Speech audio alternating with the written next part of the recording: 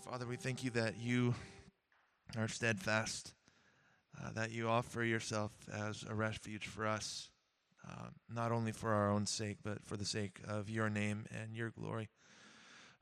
Ask once again that you would allow our time together in your word to be a time of refreshment, a time in which you would be honored first and foremost in all of our hearts.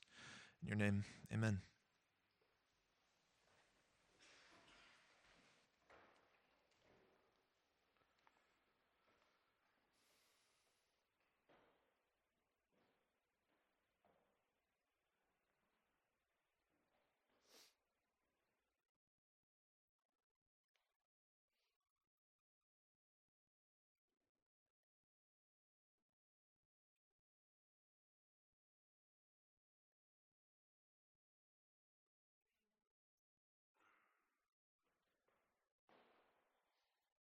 There's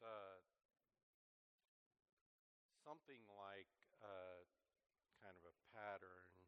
Maybe that's how I have to say it. Something like kind of a pattern in the writings of Paul, or many of the writings of Paul. And that is in these epistles to various churches, he begins with some elaboration of the gospel, some exposition of the truth of the Word of God. It's in what we might call in grammatical terms, it's written in the indicative, that is, in the statement of indication, things that are true. And then, having done that, to go on to spell out the implications of that truth. And we would say, in most of the church today, we'd say the applications of that truth. Though I often find that the implications aren't very applicable. One way of saying this is he shifts from an indicative form to an imperative form. The imperative form is the form of commandment, something that ought to happen if that is true. Now, when I say the form of commandment, that doesn't always mean commandment, but it sometimes just means implication. Like, this should follow from this. But it does tend to move then into the area of, everyday life, maybe is a way of saying it.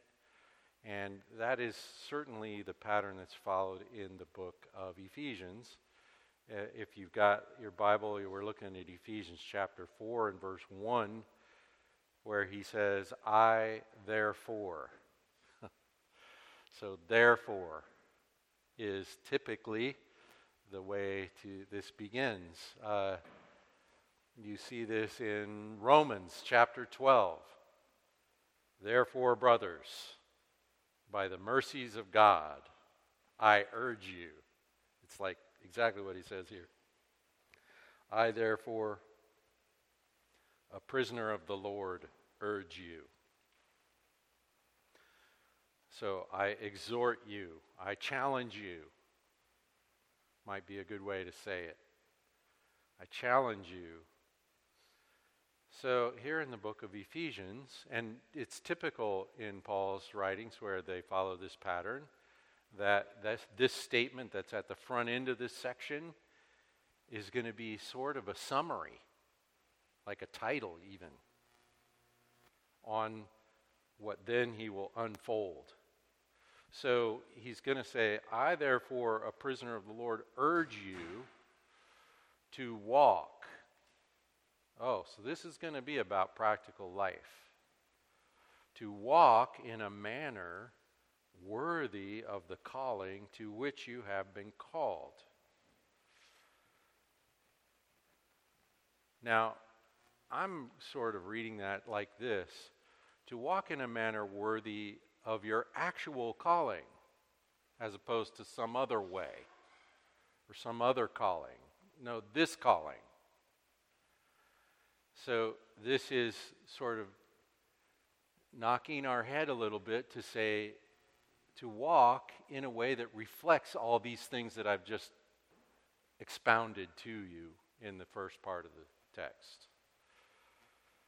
Now, we have to deal with this word worthy, because here's how we like to read it. Here's how regular old people, if you're just reading your Bible, you're going to accidentally take it this way because it's hard not to. We're going to read it like this: I, therefore, a prisoner of the Lord, urge you to walk in a manner that deserves the calling with which you were called.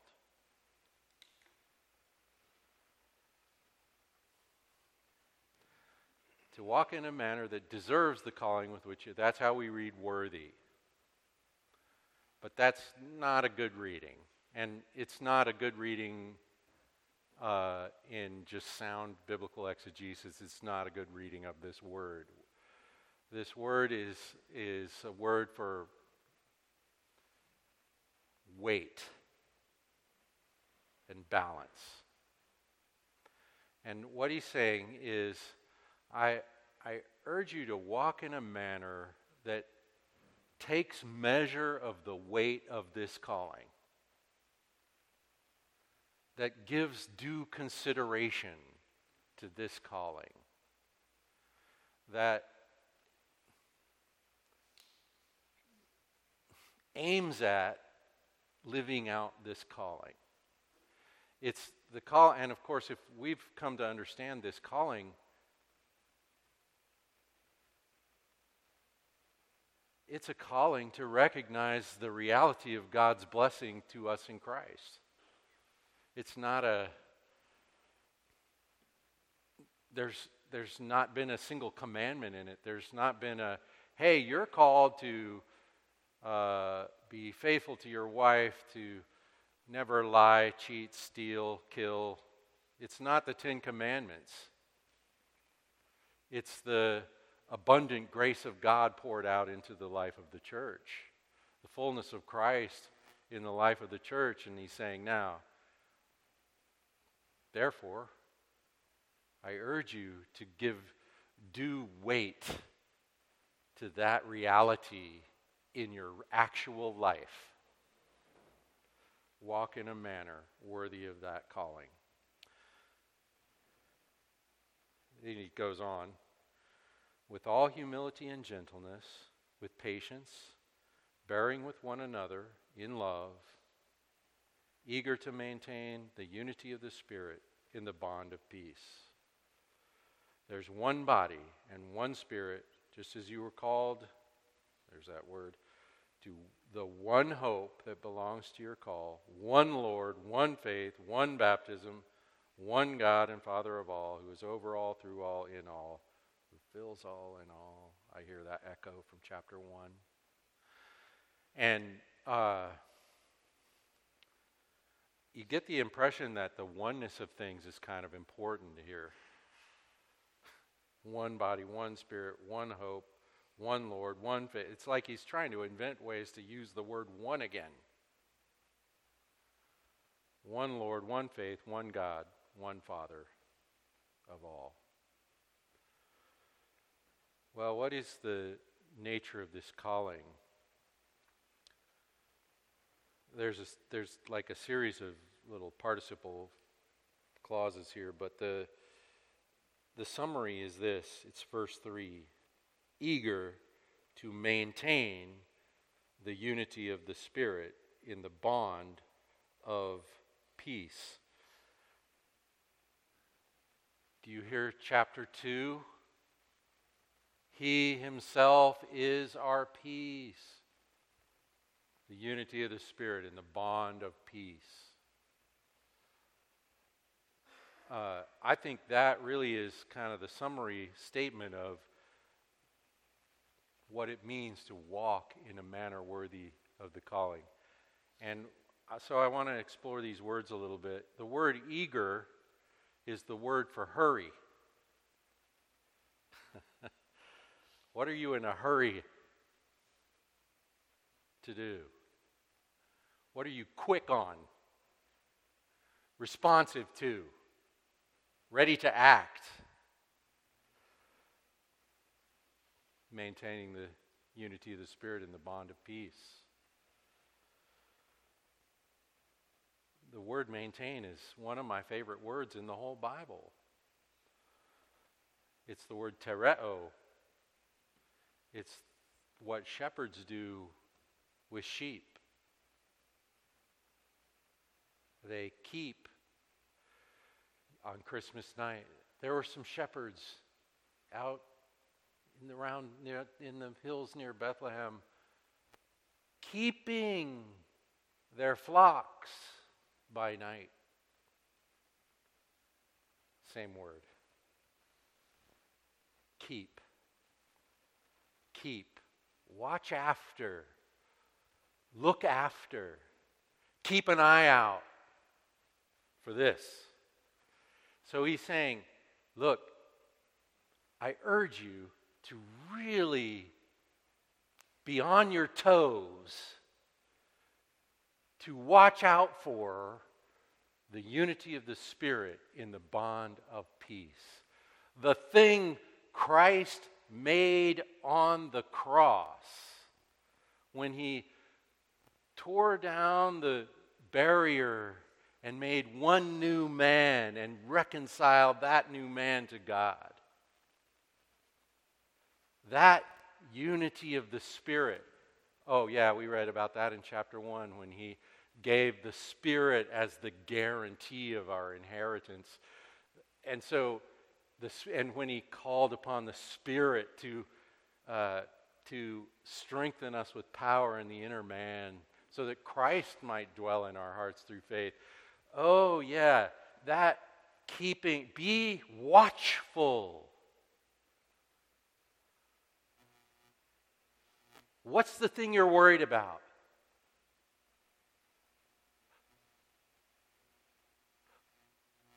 Hey, we need to get on this because the unity of the Spirit and the bond of peace is at stake in that thing over there, that issue. Keep an eye on that.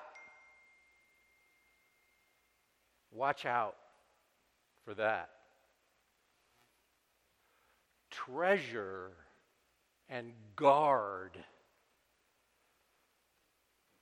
the fellowship of the body of Christ.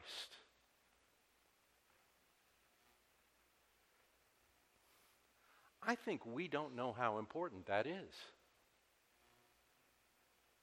The fellowship of the body of Christ.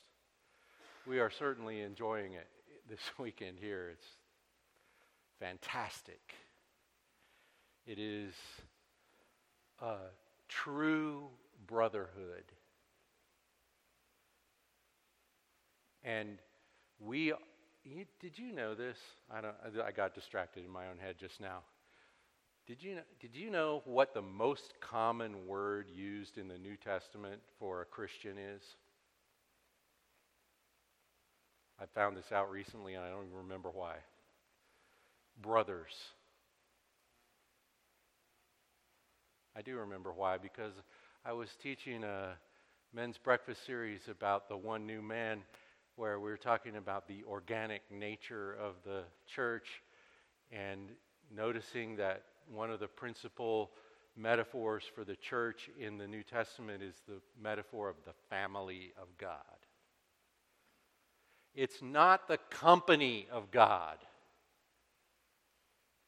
It's not the club of God.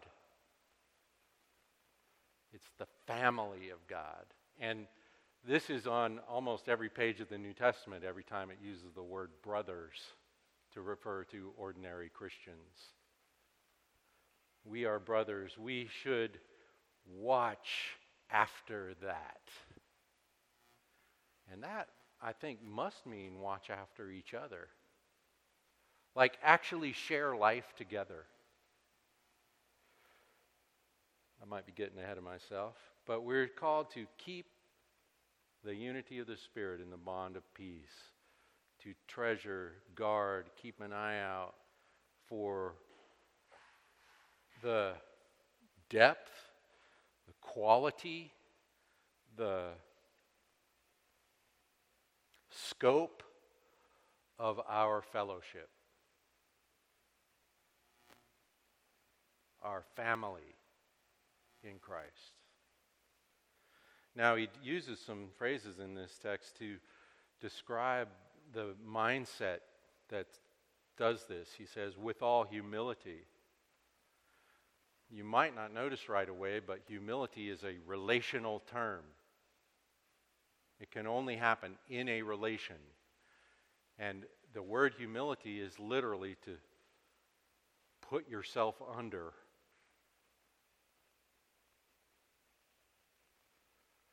So we are called to be in a humility contest.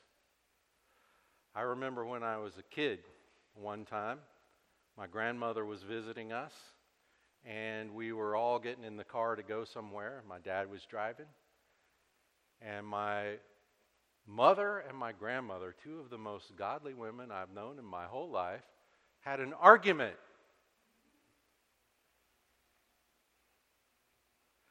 I was a really little kid, so this was really kind of shocking. That's probably why I remember this. Here's what they were arguing over who got to sit in the front seat. It's like children. Shotgun. That's what they were arguing about. But they were doing it wrong. Because they were each arguing that the other should sit in the front seat. I'll sit in the back with these monsters. You take the front seat. No, you take and they were literally arguing over it. That's what there was a humility battle. Here's who won in the humility battle, the Lord Jesus, who, according to the book of Philippians, chapter 2, you've read this, right? Humbled himself to be one of us. Because, oh my goodness, that was the most giant step down ever taken. The one who didn't think it was any big deal to say he was equal with God emptied himself and became one of us. But he wasn't done with that. Finding himself in the form of a man, a bondservant, he humbled himself. He humbled himself. He humbled himself. He continued to humble him. This is why Israel rejected him as their Messiah, by the way. Because the Messiah is not supposed to be humble. He's supposed to be conqueror. But he humbled himself. How far did he go? All the way. All the way. He put himself beneath every last human being ever made. To the point of dying the death of the cross. He said this, the Son of Man didn't come to serve, or to be served, but to serve. He said this, whoever would make himself first should put himself last. Who was he talking about? He did that. Literally last. I'm going to just guilt trip you a little bit now. If you're looking down on anybody, you're not with Jesus. He put himself below everybody. So if you want to be with Jesus, you got to lower yourself. He said that too. Now, yeah, okay, take that for what it's worth. But the mindset is humility, that the whole church, our interaction should sound like, no, you, no, you, no, you. We should be fighting over last place. Well, gentleness. This is giving me issues because I was yelling at software tech support people this week. Not gentle. With all humility, gentleness, patience. That's the word long-suffering. That just doesn't sound good, does it? Long-suffering. And then it's enduring. The translation here in the ESV is bearing with one another. That's nice. Enduring each other. Putting up with each other. And the effect of all of this is watch out for the unity of the Spirit and the bond of peace. Keep your eye on that. Be ready to go to war for that. For your brother. Yeah. And the reason given for this is there's only one body. One. One Spirit, one hope. Same hope we all share. We are one body. We should look after our fellowship. How good is it? How broad is it? How deep is it?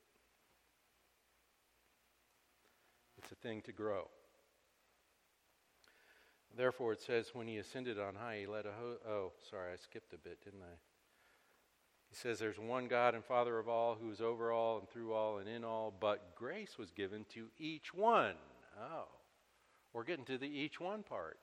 Each one, according to the measure of Christ's gift. Therefore, it says, when he ascended on high, he led a host of captives, he gave gifts to men. Then he goes on this thing about ascending and descending and so on. In verse 11, he says, and he gave the apostles, the prophets, the evangelists, the shepherds, and teachers. Oh, by the way, that phrase is one set of people, the shepherds and teachers. To equip the saints for the work of ministry. He gave gifts to men. So we come in the book of Ephesians to a discussion of gifts. And then we have some of the gifts named: apostles, prophets, evangelists, shepherds and teachers, or pastor teachers.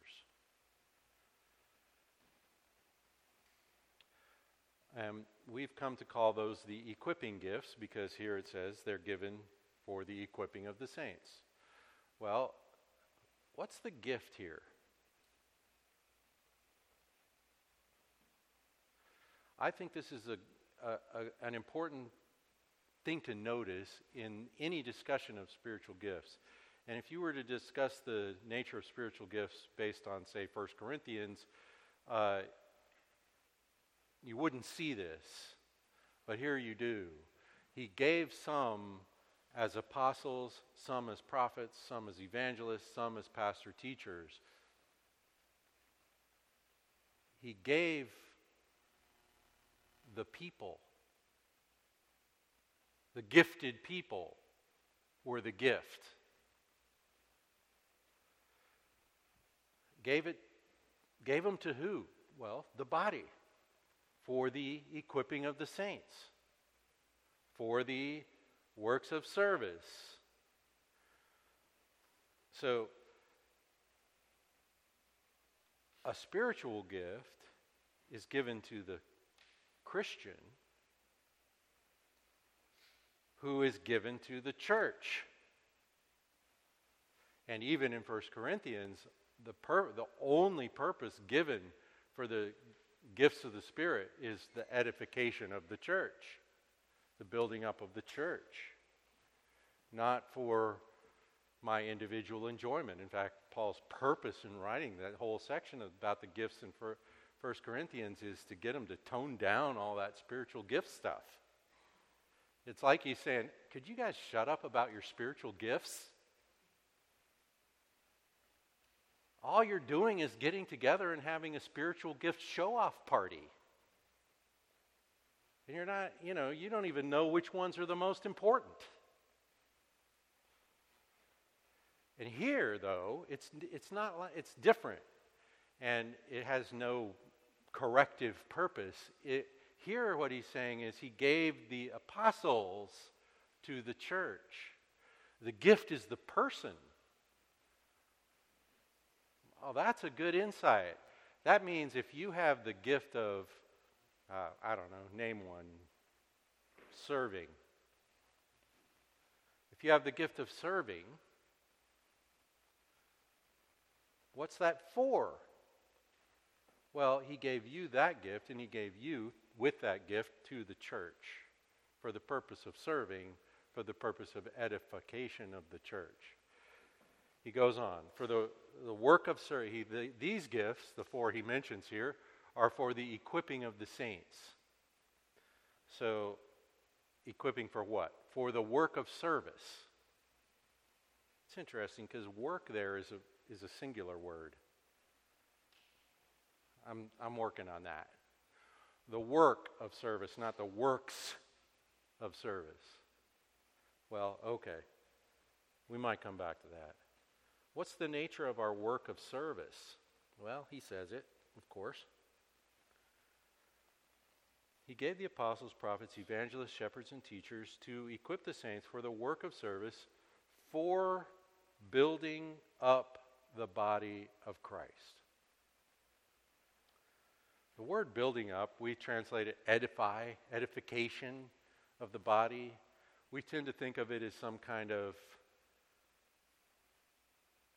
cheerleading, some kind of word of encouragement, right? Like if I'm edifying you, that means I'm building you up. That means I'm encouraging you. I'm saying, go get 'em, guy, You can do it. That's edification. That's how we think of this. But this word literally means construction.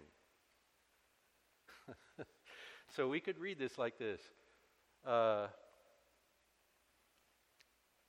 I got to find my place. To equip the saints for the work of ministry, for the construction of the body of Christ. Jesus said, I will construct my church. Here's the thing. In Christ, we participate in the construction of the church. The building up of the church. That's the purpose of this work of service. Into what, we might ask? What's the goal of this building of the church? He's going to answer that question. He says, until... That's like saying, here's how you'll know when you're done. We all attain to the unity. I mean, come on, Paul. We get it already. One, unit, till we preserve the unity, until we all get to the unity. It's embarrassing when the preacher gets texted during the message. But anyway, till we all attain to the unity of the faith and in the knowledge of the Son of God. Those two things, there's two things that make the unity here. This is in the construction in the Greek sentence, so I'm going to try to see if I can figure out how to explain this. There's a unity that is the unity of the faith and of the knowledge of the Son of God. That unity has those two aspects. Okay? That's what we're attaining to until we reach that. Till all of us arrive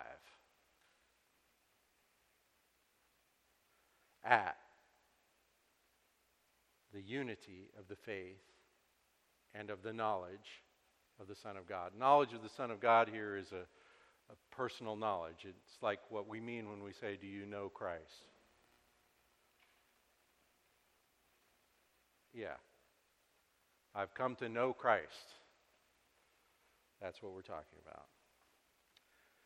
And then there's this amazing expression, till we all attain to the unity of the faith and of the knowledge of the Son of God. And then in the ESV, it says, to mature manhood. And I'm like, I want to hit the buzzer on the translators. Here's what it says. To a mature man. Wonder who that is. To a mature man. Until we all attain to the unity, to a mature man.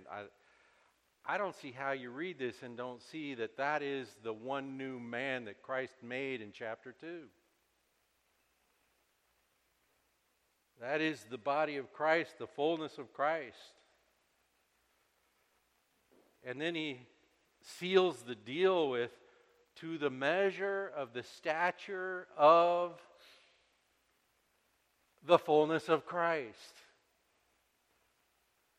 Until we are the image of Christ. Until Christ has fully occupied our hearts by the strengthening power of the Holy Spirit operating through faith. He's repeating himself. He's saying this another way. And he's saying, look, there's a diversity among us. God has given each of us to the support of the construction of the church that Christ is building. And he's saying, look, we will engage the work of service until we all come to the unity that our faith produces.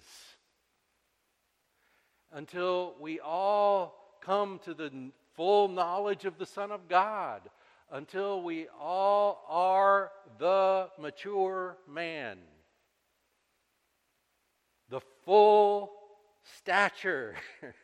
The measure of the stature of the fullness of Christ. That's the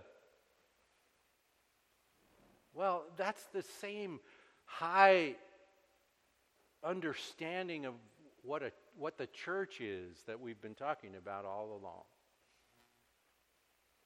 And we form that together. That's our opportunity together. By a simple service in the body. This is about how each of us contributes to the Christ-likeness of the church. Our diversity is for our unity. I'm going to say that again. Our diversity is for our unity. We are more one because we're not all alike. And we complement one another, and we serve. One serves this way, and one serves that way. One has this character and personality. One has that character and personality. One has more ability to show the compassion of Christ, and another has more ability to show the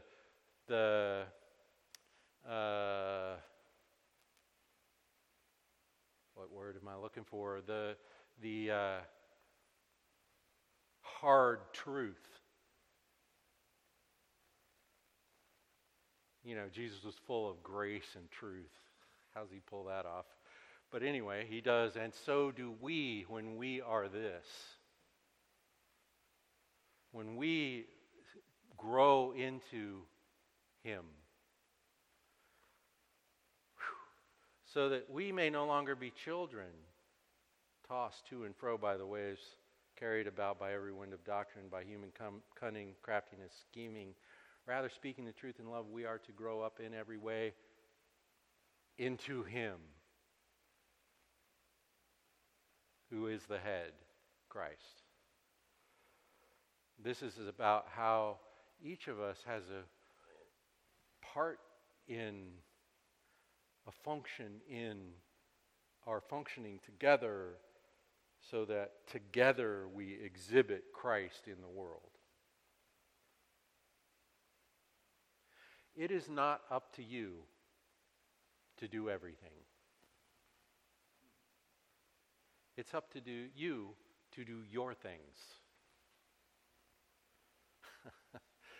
It is not up to you to do everything. If our project is the missionary project, if our project is the evangelization of the community we live in, where there are all these poor, lost people, it's not up to you. It's us.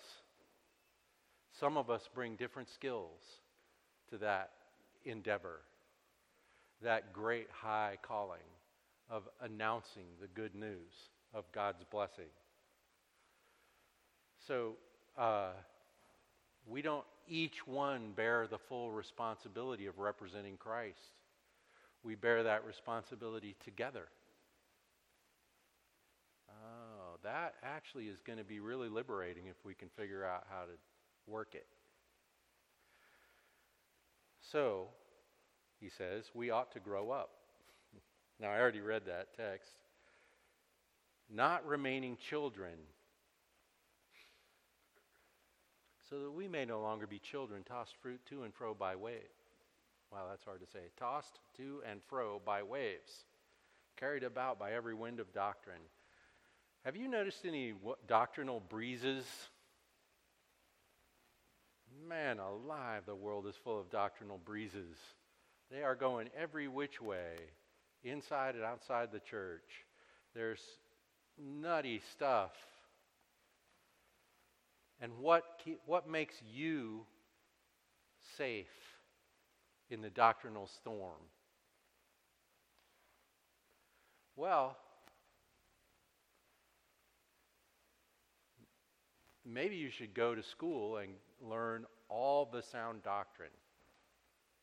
Jeremy's doing that. I did that. Ugh, it was horrible. Am I right?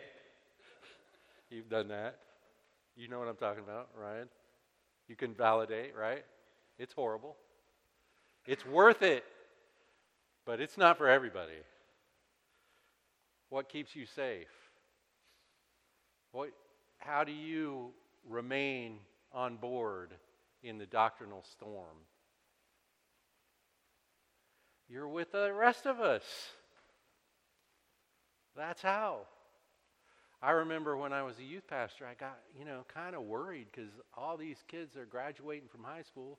That means they're graduating from church. And they're going off to some university somewhere. And, I'm talking about in the 1990s when that wasn't nearly as dangerous as it is now.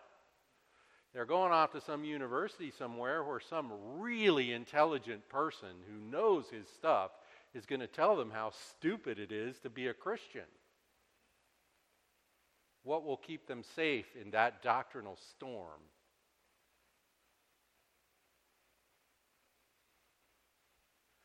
Are they connected?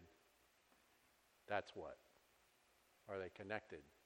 That's the only thing. Do they have a strong fellowship with the body?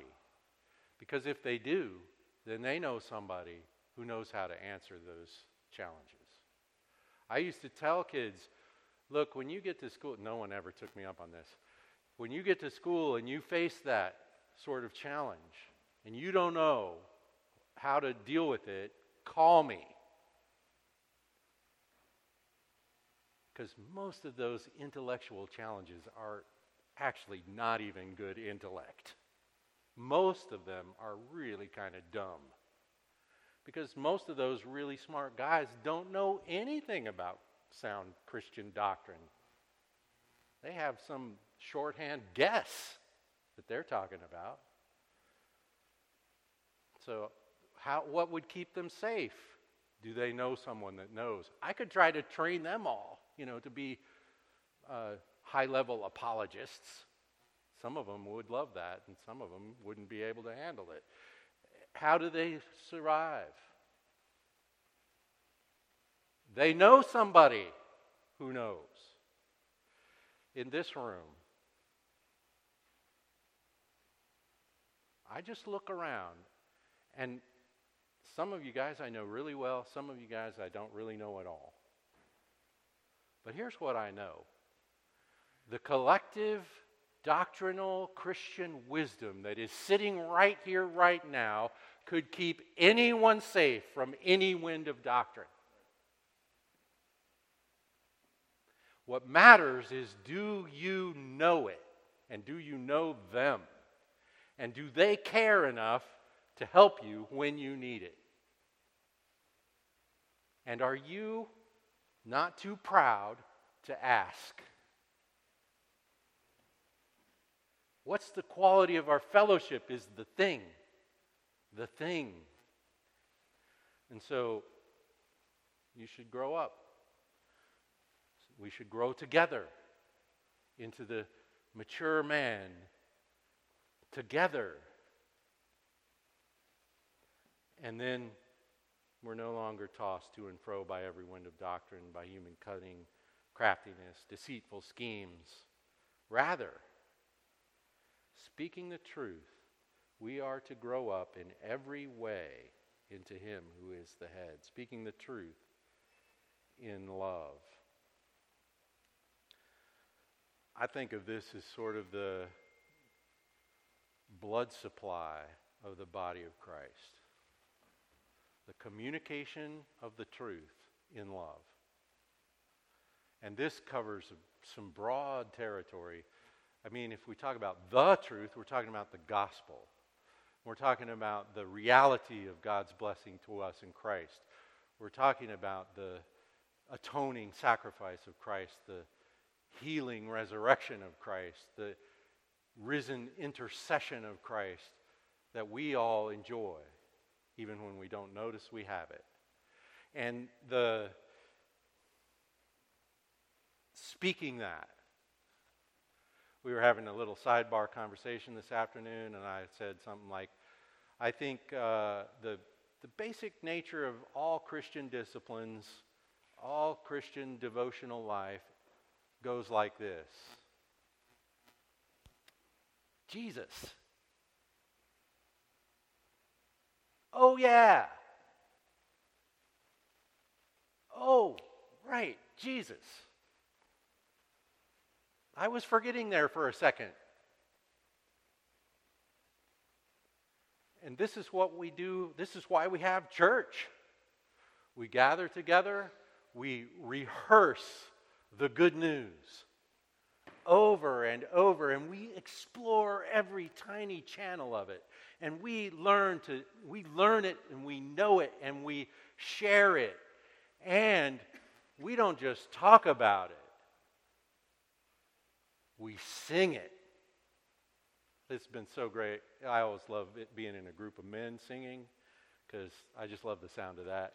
It's great. And I remember I went to a big pastors' conference at Moody Bible Institute way back in the day. You know, it's almost entirely an audience of men, like 800 men singing, you know, Great is Thy Faithfulness or something like that. Oh. Here's the thing about the gospel. It's so good, you can't just talk about it. You're going to have to sing together. I was noticing while we were singing tonight, I think, but maybe earlier, that I'm singing about myself here. I'm talking about what Christ has done for me. And, you know, I'm gotten myself obsessed in the last few days with the usness of being a Christian. But then I said, here we are. We're all singing the individual word, but we're all singing it together. And it's true of each of us. And when we sing it together, it's true of all of us together. It's cool. It's like, well, I used to think, we're not English, but in England, you sing for your football team. Why don't you just cheer like normal people? You sing. And you've heard this, right? The stadium full of mostly men singing out the fight song of their team. There's nothing quite so unifying as that. Oh, and you know what? You sing, you sometimes, if you can handle it, you sing harmonies. You're not all singing exactly the same thing. And yet, it goes together. And that's even more beautiful music. The book of Ephesians we're going to talk about this tomorrow morning, about singing in the life of the church. But there's a unity in it. We're speaking the truth in love when we speak to one another in songs, hymns, and spiritual songs. When we celebrate the communion together, that rehearsal of the saving sacrifice. That, yes, I'll have that, please. That ceremony in which we do nothing but receive Christ. Speaking the truth in love. I think this also relates to the honesty of our fellowship. Here's the thing about fellowship. The word koinonia, the word for fellowship in the New Testament, its basic meaning is to share. In at least one occasion in the New Testament, Paul calls an offering a fellowship. It's a very concrete fellowship. And the description of the fellowship of the church, say in Acts, the end of Acts chapter 2, where they had all things in common, they were shared freely. If one person had a need, someone else had the resources. That's what fellowship is. It's resources flowing to need.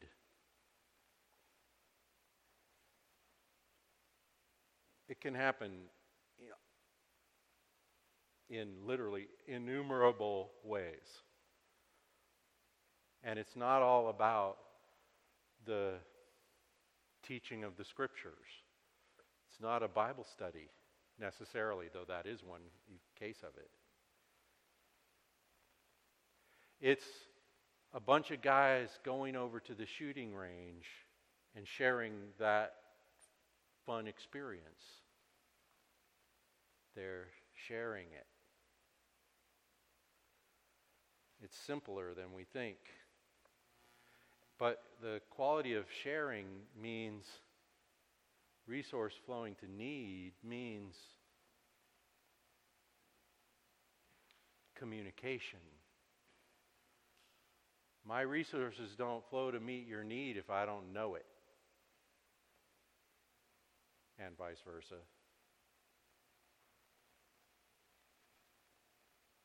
That means a certain amount of opening up that we're probably not totally comfortable with.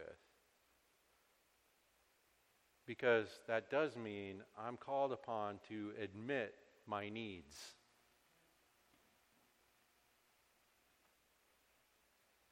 And to get my wallet out for somebody else. Neither of which we really are enthusiastic about to begin with. But if we learn that the expression of the love of Christ in the body of Christ is the biggest of all deals, what's mine is yours.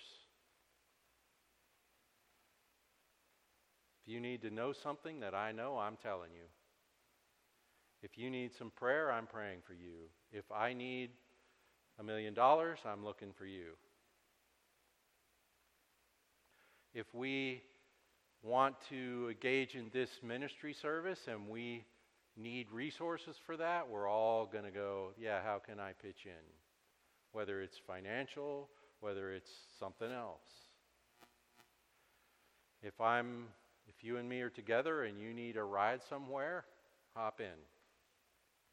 We're brothers.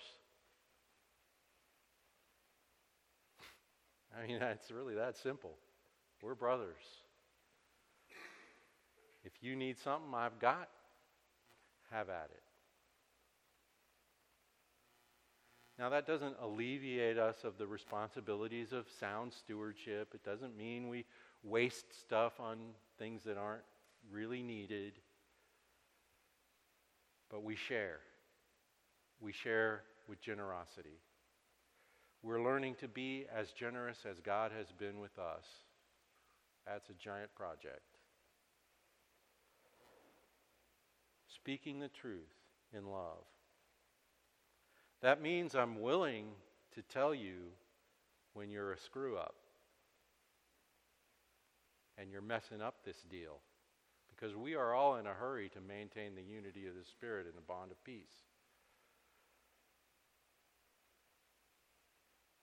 Now, Scripture gives very specific directions about how to do that sort of thing, and you better be careful. That's really what it tells you. Look, when you go to correct somebody, you better be careful. Super careful. And we don't need to go into the details. But it does mean speaking the truth as needed to preserve the unity of the Spirit in the bond of peace. And then we grow up into Him who's the head, the one new man. Then it says, from Him, the whole body, joined and held together by what every joint with which it is equipped, when each part is working properly, makes the body grow so that it builds itself up in love. That word love is really at the heart of things, right? It's like we want to become exhibits of the love we've experienced. And we want our church to be an exhibit of the love we've experienced in Christ. So that what Jesus Himself said becomes true in our fellowship.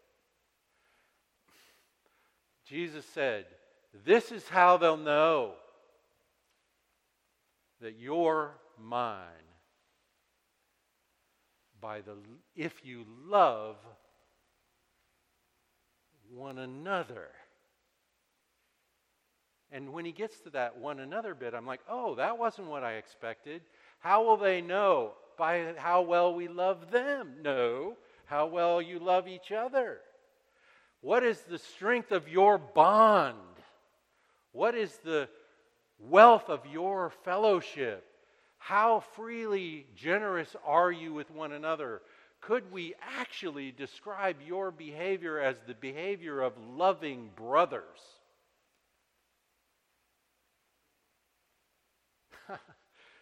That's the possibility that is held out to us here. That could be us. We could be that. This fellowship can exhibit the love that we've experienced. Each of us to each other, all of us to everyone else. It's a fantastic thing. In recognizing and celebrating the comprehensive provision of God in Christ by the Spirit of every necessary resource. We can't go to God and say, hey, well, we do that, except you haven't given us something we need. He began the whole book by telling us He's given us everything. And so we're providing every resource in our fellowship primarily the communication of love.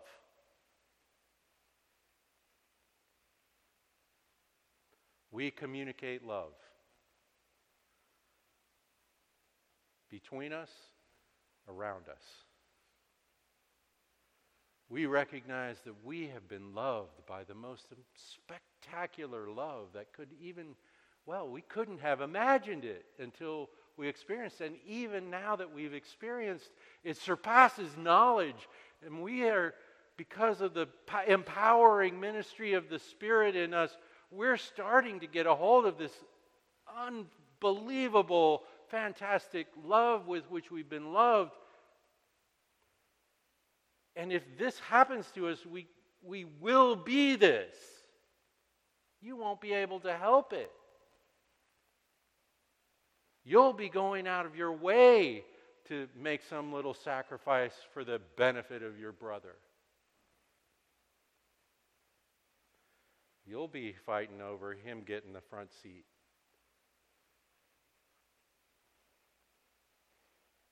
The fullness of Christ is experienced and enjoyed together in the community of Christ.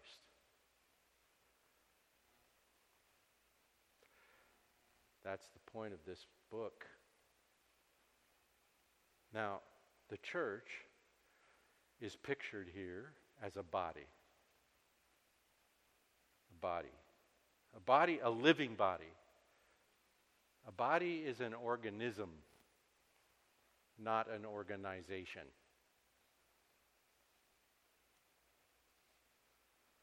A body is an organism, not an organization. Now, bodies have an organization. They are organized, hence the word organic. But the body of Christ is not a business.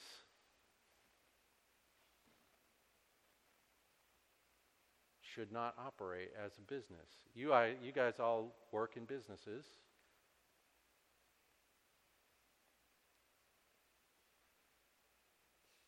Here's how businesses operate. We pay you, and you do what we say while you're here at work. You are not hired by the body of Christ. You do not get paid. In fact, you're expected to work for free, for the fun of it, for the joy of expressing the love of Christ. That's not a business. If we try to organize it like a business, we'll screw it up. I'm absolutely convinced of that. Because we will be busy carrying out the program of our church and ignoring the fellowship of our church.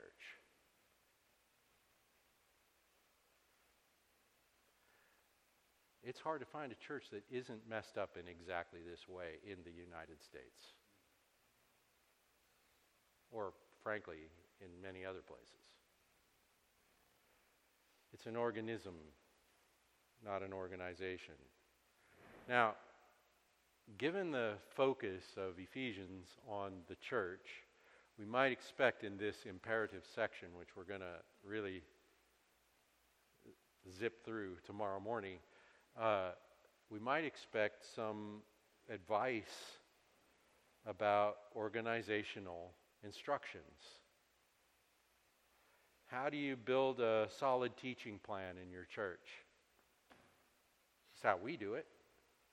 We have a big conference on, church building. It's all about, you need this bit, you need a solid you need a youth ministry, you need this or that. How do you do that? How do you build a solid teaching plan? What kind of outreach program is needed? How are you going to select leaders? How are you going to organize your children's ministry? Or what's going to be the way you conduct your worship service? You might expect that in the therefore section in a book that's all about the church. It is strangely absent from the book of Ephesians. You can't find any of that stuff.